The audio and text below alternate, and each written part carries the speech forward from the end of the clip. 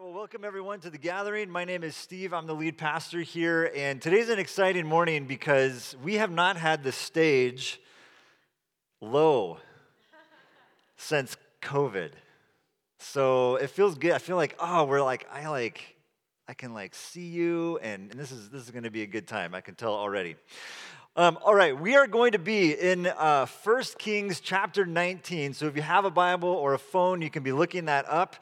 It'll also be up on the screen here in just a moment. Before we get to that, though, I want to do a couple of housekeeping things, and then we're going to have an exciting. We're just going to have an exciting morning today. We're going to roll the dice a little bit and see what happens. So stay tuned. Stay tuned. All right, so some housekeeping things. Our interns just got back from Spain late last night, early this morning. Yes, I'm so glad they made it back. They will be sharing with us next Sunday a little bit about their experience. So if you want to hear more, obviously you can always ask them at any time. But be here next Sunday in the gathering. They'll have some time to share about their trip and experience there. The other thing is we're now in the third week of the practices. This is a conversation that we've been engaging in now for 5 years, which is kind of a crazy thing to say. But over the years, we have accumulated a number of resources for each of the practices or spiritual disciplines. And some of them are available right now in the lobby, physical copies of them that you can grab for this round of practices that we've been talking about the last couple of weeks. But there's also a number of digital ones from previous years that you can find on the webpage and in the app. And so if you want to check that out, our hope is that it's always available for you as you continue to explore the practices with us. And then the last thing is we have a team from Boston coming to visit us in a couple of weeks. You'll get to meet them and hang out with them. They're from Sojourn Collegiate Ministry, which is who I worked with when we lived in Boston for about 7 years. And they're coming out here to learn and to serve and to experience Davis and enjoy their spring break, but also give back in some different ways. And there are going to be some ways for us to help host them while they're here. And so I want to encourage you to be paying attention to the app and the email this week because there will be some asks that go out. We're looking for sleeping bags and air mattresses, and it'd be really cool if we could get them a bike for the week. So keep that in mind. Again, the details will be coming out very soon. All right, those are just some things going on around our community. Today, we continue the practices conversation. We're looking at the practice of Sabbath. And one of our goals for the year, when it comes to family worship Sundays, which is what today is to sort of raise the bar on our incorporation and involvement with kids in the gathering space. So today, I want the kids to help me teach us about the practice of Sabbath. So kids, you are welcome to come up onto the stage and join me here. We've got a little space for you to come hang out. And parents, if you want to, you can come sit in the front rows if you feel like that's a more comfortable situation. And kids, if you don't want to come up on stage, that is also fine too. All right, so let's welcome the kids as they make their way up here to the stage.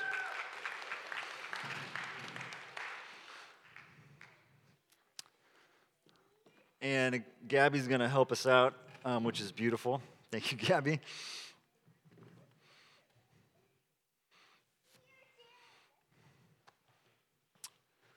All right, so get cozy. Oh, here come two more. Come on in, guys. All right, what's up, kids? They're pumped. I can tell. Let's start with a couple questions. You guys ready for some questions? What do you guys like to do for fun? Just yell it out. What's your favorite thing to do for fun? Watch TV. What else? Paint. Draw. Video games. Play. Just a general play. I love it. What else? Oh, you like to play with a lobster. That will come back later, actually, which is kind of funny. Mabel, what did you say? What do you like to do for fun? Draw. Nice. Okay, so that's a great list of things that we like to do for fun. What do you guys like to do to rest? Do you like resting? No. uh, what do you guys do when you have a rest time? What are some things that you do during that time?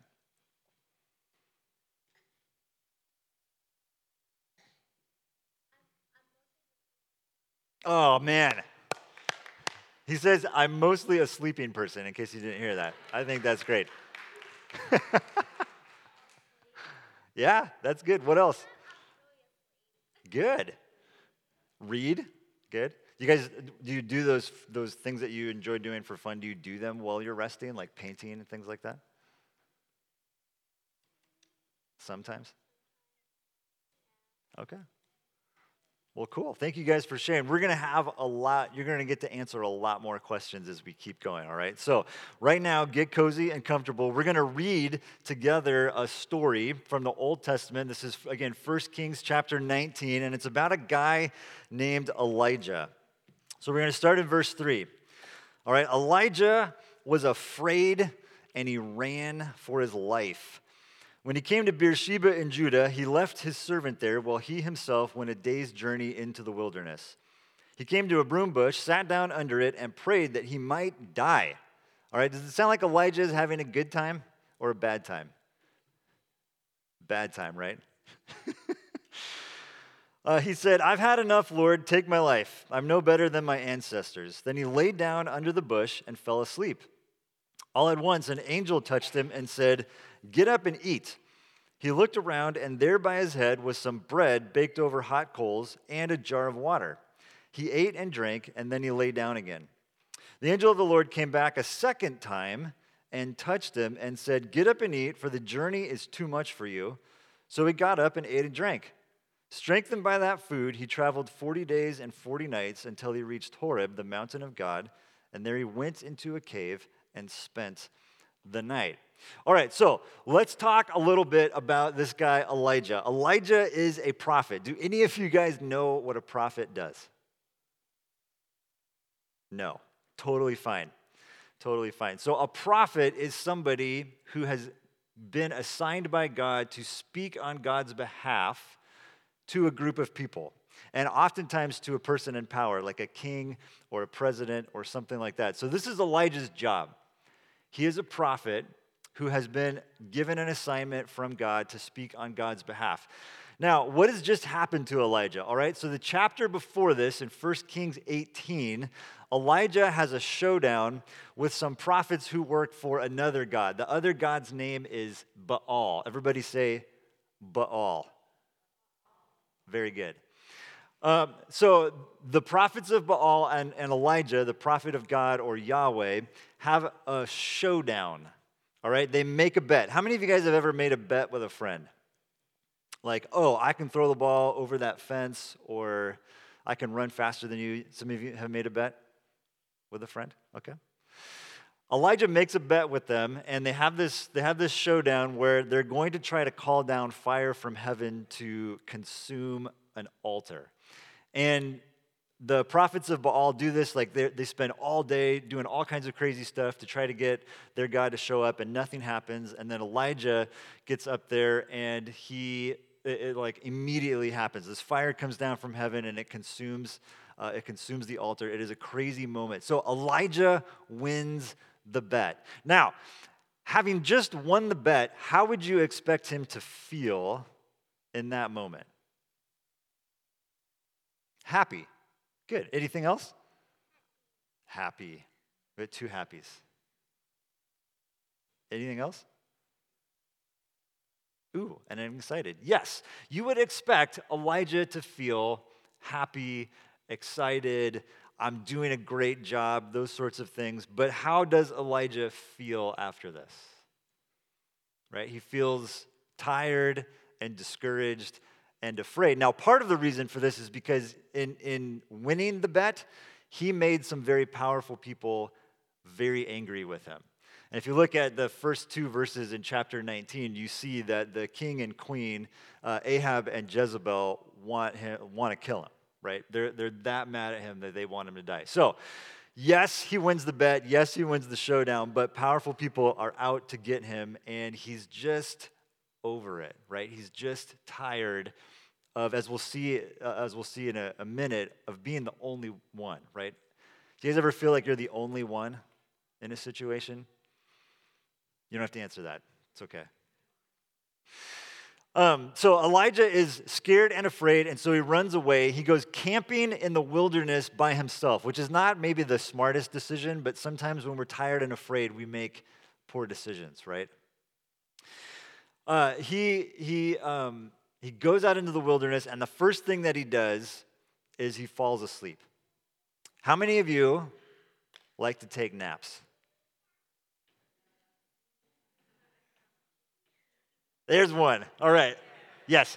How many of you like to take naps? Woo, there it is.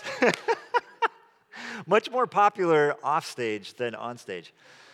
When I was a kid, I used to hate taking naps too. I didn't like it at all. But now that I'm getting older, I actually enjoy it a little bit more than when I was younger.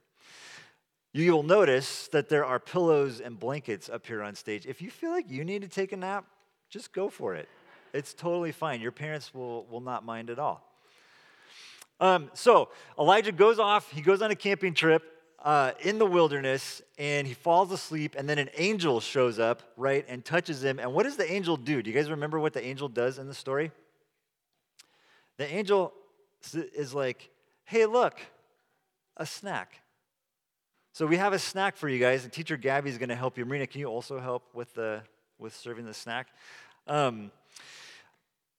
This angel shows up and feeds Elijah, right?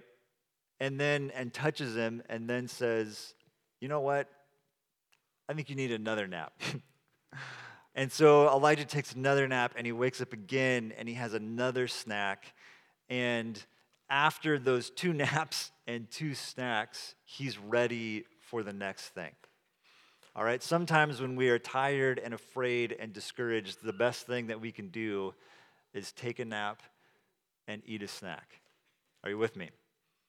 All right, let's read on in the story. As they're eating crackers and having a snack, let's read on in the story.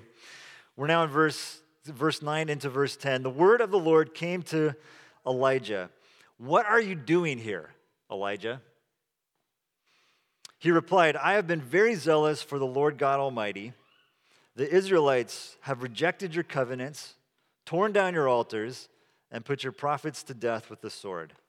I am the only one left, and now they are trying to kill me too. And the Lord said, go out and stand on the mountain in the presence of the Lord, for the Lord is about to pass by. Then, guys, listen to this part of the story, okay? This is crazy. Then a great and powerful wind tore the mountain apart. Does that sound exciting or scary? Ooh, you guys are excited by the mountain being torn apart by wind. Okay. A wind comes and tears the rocks off the mountain. But then look at what it says. It says, the Lord was not in the wind. After the wind, there was an earthquake, but God was not in the earthquake. So we have a wind that's shattering rocks, we have an earthquake, and then there's a fire, but God was not in the fire either. And then after the fire came a gentle whisper. When Elijah heard it, he pulled his cloak over his face and he went out and stood at the mouth of the cave. So there's a lot of really interesting things going on in this part of the story, right? There is a wind, there is an earthquake, and there is a fire, all of which, in my opinion, are scary, right? Maybe there's some excitement there, but those are like crazy things that are happening, right? What do you guys think? And again, if you don't feel comfortable answering, you don't have to, but what do you guys think it means that God was not in the fire and the wind and the earthquake? You guys have any thoughts on that? They're into the snack now, so not a lot of deep theological reflection, which is totally fine. So God is not in those things, but then it says that he does show up in this whisper, or depending on your translation, it sometimes says a still small voice. Who here is really good at whispering? Ooh, we got a couple. Oh, Mabel, you're good at whispering? I am terrible at whispering. Whenever I try to whisper something to my wife, she's like, you're talking too loud. So that's great that you guys are good at whispering. What do you think it means that God shows up in a whisper? You have any thoughts about that? What's that? Silent, quiet, right? So not in these loud, big things like fires and wind and earthquake, but in the quiet voice. It's pretty interesting. Interesting side note here, there's two characters in the Bible, in the Old Testament in particular, who have this experience where God says, I want you to go to a particular place and I'm going to pass by. Like my presence is going to pass by you. Those two characters are Elijah, which we're reading about right now, but also Moses. And there's actually some speculation that it's the same mountain that this happens on in both cases. And what's interesting about this is they have these experiences where God says, my presence is going to pass by you. And they're in these moments where both of them are experiencing deep discouragement. Moses has been leading the people through the wilderness. Elijah is the only prophet, he feels like, who's left. And they're even wondering, like, do I want to keep doing this? Do I even want to keep living? And it's in those moments that God shows up in these very interesting ways.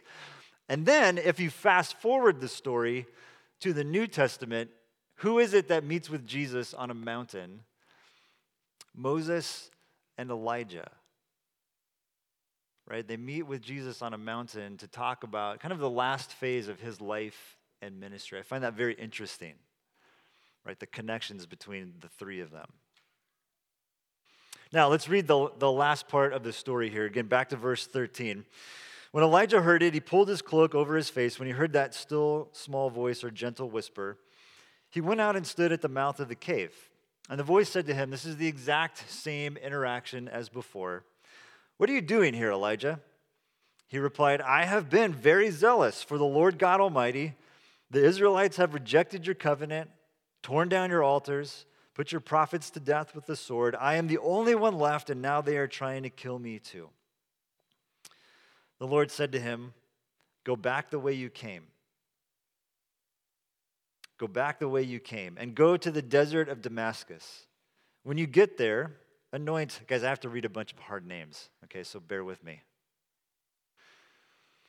When you get there, anoint Hazael, king of Aram. Also anoint Jehu, son of Nimshi, king over Israel. And anoint Elisha, son of Shaphat, from Abel-Meholah, to succeed you as prophet. How'd I do? Oh, thank you. Mason gave me 2 thumbs up. That's awesome. So Elijah has this great victory, right?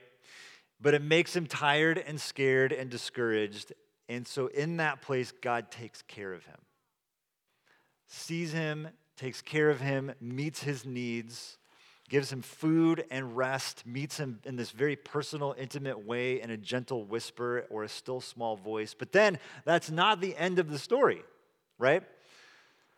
God sends Elijah back out. He gets to have this incredible, literal mountaintop experience, but God sends him back out, only this time he sends him with a partner. Okay, there's more work to be done, but I'm going to give you some help. This is one of the rhythms of Sabbath. Engagement and disengagement. Activity and retreat. Work and rest. Elijah has given everything he's got to this calling to be a prophet. But then he needs to go away for a little while. Right? He needs to rest. He needs to recuperate. He needs God to take care of him in these very real and intimate and personal ways. But then that's not the end of the story. He goes back. Go back the way you came. There's more for you to do. But this time it's with a partner, this guy named Elisha. How many of you guys have like a buddy or like a friend, best friend at school or on a team? Okay.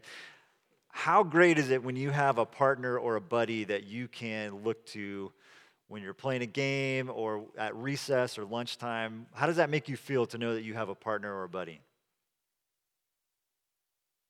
Yeah, good. Maple says, good. I agree. What else?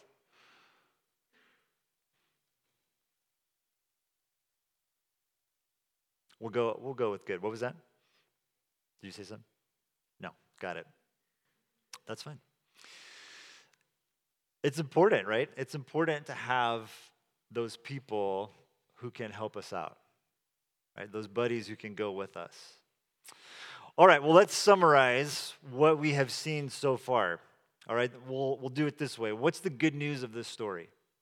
There's probably a lot of ways that we can answer that question, but three things I think that stand out to me are that God sees us in our experiences. Okay, whatever it is that we are going through, in Elijah's case, discouragement, frustration, loneliness, even despair, right? God sees us in our experiences. Then God takes care of our needs. A nap, a snack, an interaction in a still small voice and a whisper. And then, of course, the partnership of Elisha. And then God gives us good work to do and partners to help us out, right? All kinds of good news in this story. All right. Thank you guys for hanging out on the stage with me for a little while. You can go back to your seats, your parents. Give them a hand. Well done. As they're making their way back, just want to share a couple of thoughts to get us ready for communion.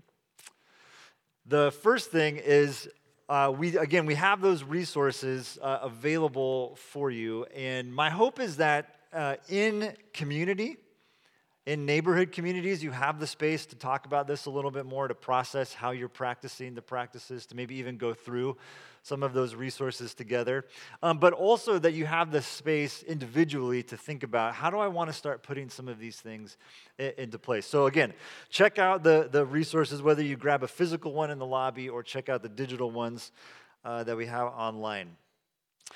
Two things that I want us to see as we come in for a landing here and get ready for communion. The first thing is this: there is a deep connection between our soul and our body, right? Between spirit and physicality.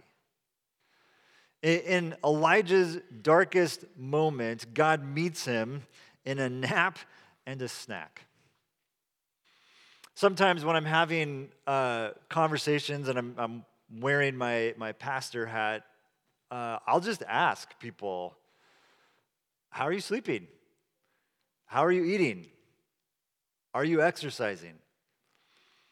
And sometimes it's like, hey, aren't you you're the pastor, you're supposed to tell me to pray more or read my Bible or something like that. And I'm asking about naps and food. But there is this truth in which those things are deeply connected. And sometimes the most spiritual thing we can do is to take care of our physical bodies. To take a nap, to have a snack, to go for a run, or whatever it is that you do to exercise. Those things can actually open us up in all kinds of ways to very profound spiritual truth. God takes care of Elijah's physical needs first, then he meets his spiritual needs and his relational needs after he's fed and rested up. How many of you just can make a much better decision after a nap or a good meal, right? We get a little hangry, a little cranky, eat something, the world makes a lot more sense, right? This is actually a very profound spiritual truth. These rhythms of work and rest, engagement and disengagement, this is how God created us to flourish, how he created creation to flourish. Honoring the Sabbath is not about following rules or a spiritual checklist. It is aligning our whole selves, body and soul, with the intentions of our Creator. Which leads us to the second thing. So first thing is the connection between the physical and the spiritual. The second thing is God wants to be with us and meet our needs. And I don't mean this in a sort of prosperity, God wants you to be happy and healthy and wealthy for the rest of your life. But in this truth that in God wants to meet our deepest needs for meaning and purpose and intimacy and relationship and good work to do and people to do it with. More like a parent, right? Jesus said the Sabbath was made to meet the needs of people, not people to meet the requirements of the Sabbath. This practice is a gift to us that aligns us, again, with the intentions of the Creator, but also creates the space to meet with the God who just wants to be with us and take care of us. Like a good dad, like a good mom. God, I believe, is very happy with Elijah's ministry success, but this story, I think, makes it clear that his deepest desire for Elijah is not to be a really good prophet, but to just be with him. To spend time together. God wants to be with Elijah and to take care of Elijah, which in many ways is the gospel. All right, this is the good news. The Sabbath is not just a practice that we do for self-care and to get some rest after a busy week, as important as those things might be. The good news of Sabbath is that God wants to be with us and he wants to take care of us. It's a reminder that the weight of the world is not on us. To do everything, to carry everything. As we will sing here in a moment, it's a reminder that Jesus paid it all. He created us, he saves us, he sustains us. In him, all things hold together. He is the head of the body of the church. He, Jesus, is the beginning and the firstborn from among the dead, so that in everything he might have supremacy. For God was pleased to have all of his fullness dwell in Jesus, and through him to reconcile to himself all things, whether things on earth or things in heaven, by making peace through his blood shed on the cross. This is what we remember, what we celebrate every Sunday when we come to this table, this moment in our gathering that we call communion. And we take this cracker, which represents Jesus' body broken for us, and we drink this cup of juice, which represents his blood poured out for us. This truth that Jesus paid it all, he did the work, he creates us and sustains us and saves us. And our role is to respond. And to align ourselves with the rhythms of this God who wants to be with us and who wants to take care of our needs. We're going to close our gathering time by taking communion and singing a couple more songs. So the band will come back. And as they do that, I want to read from 1 Corinthians. And then I'm going to pray. And then we'll sing and take communion together.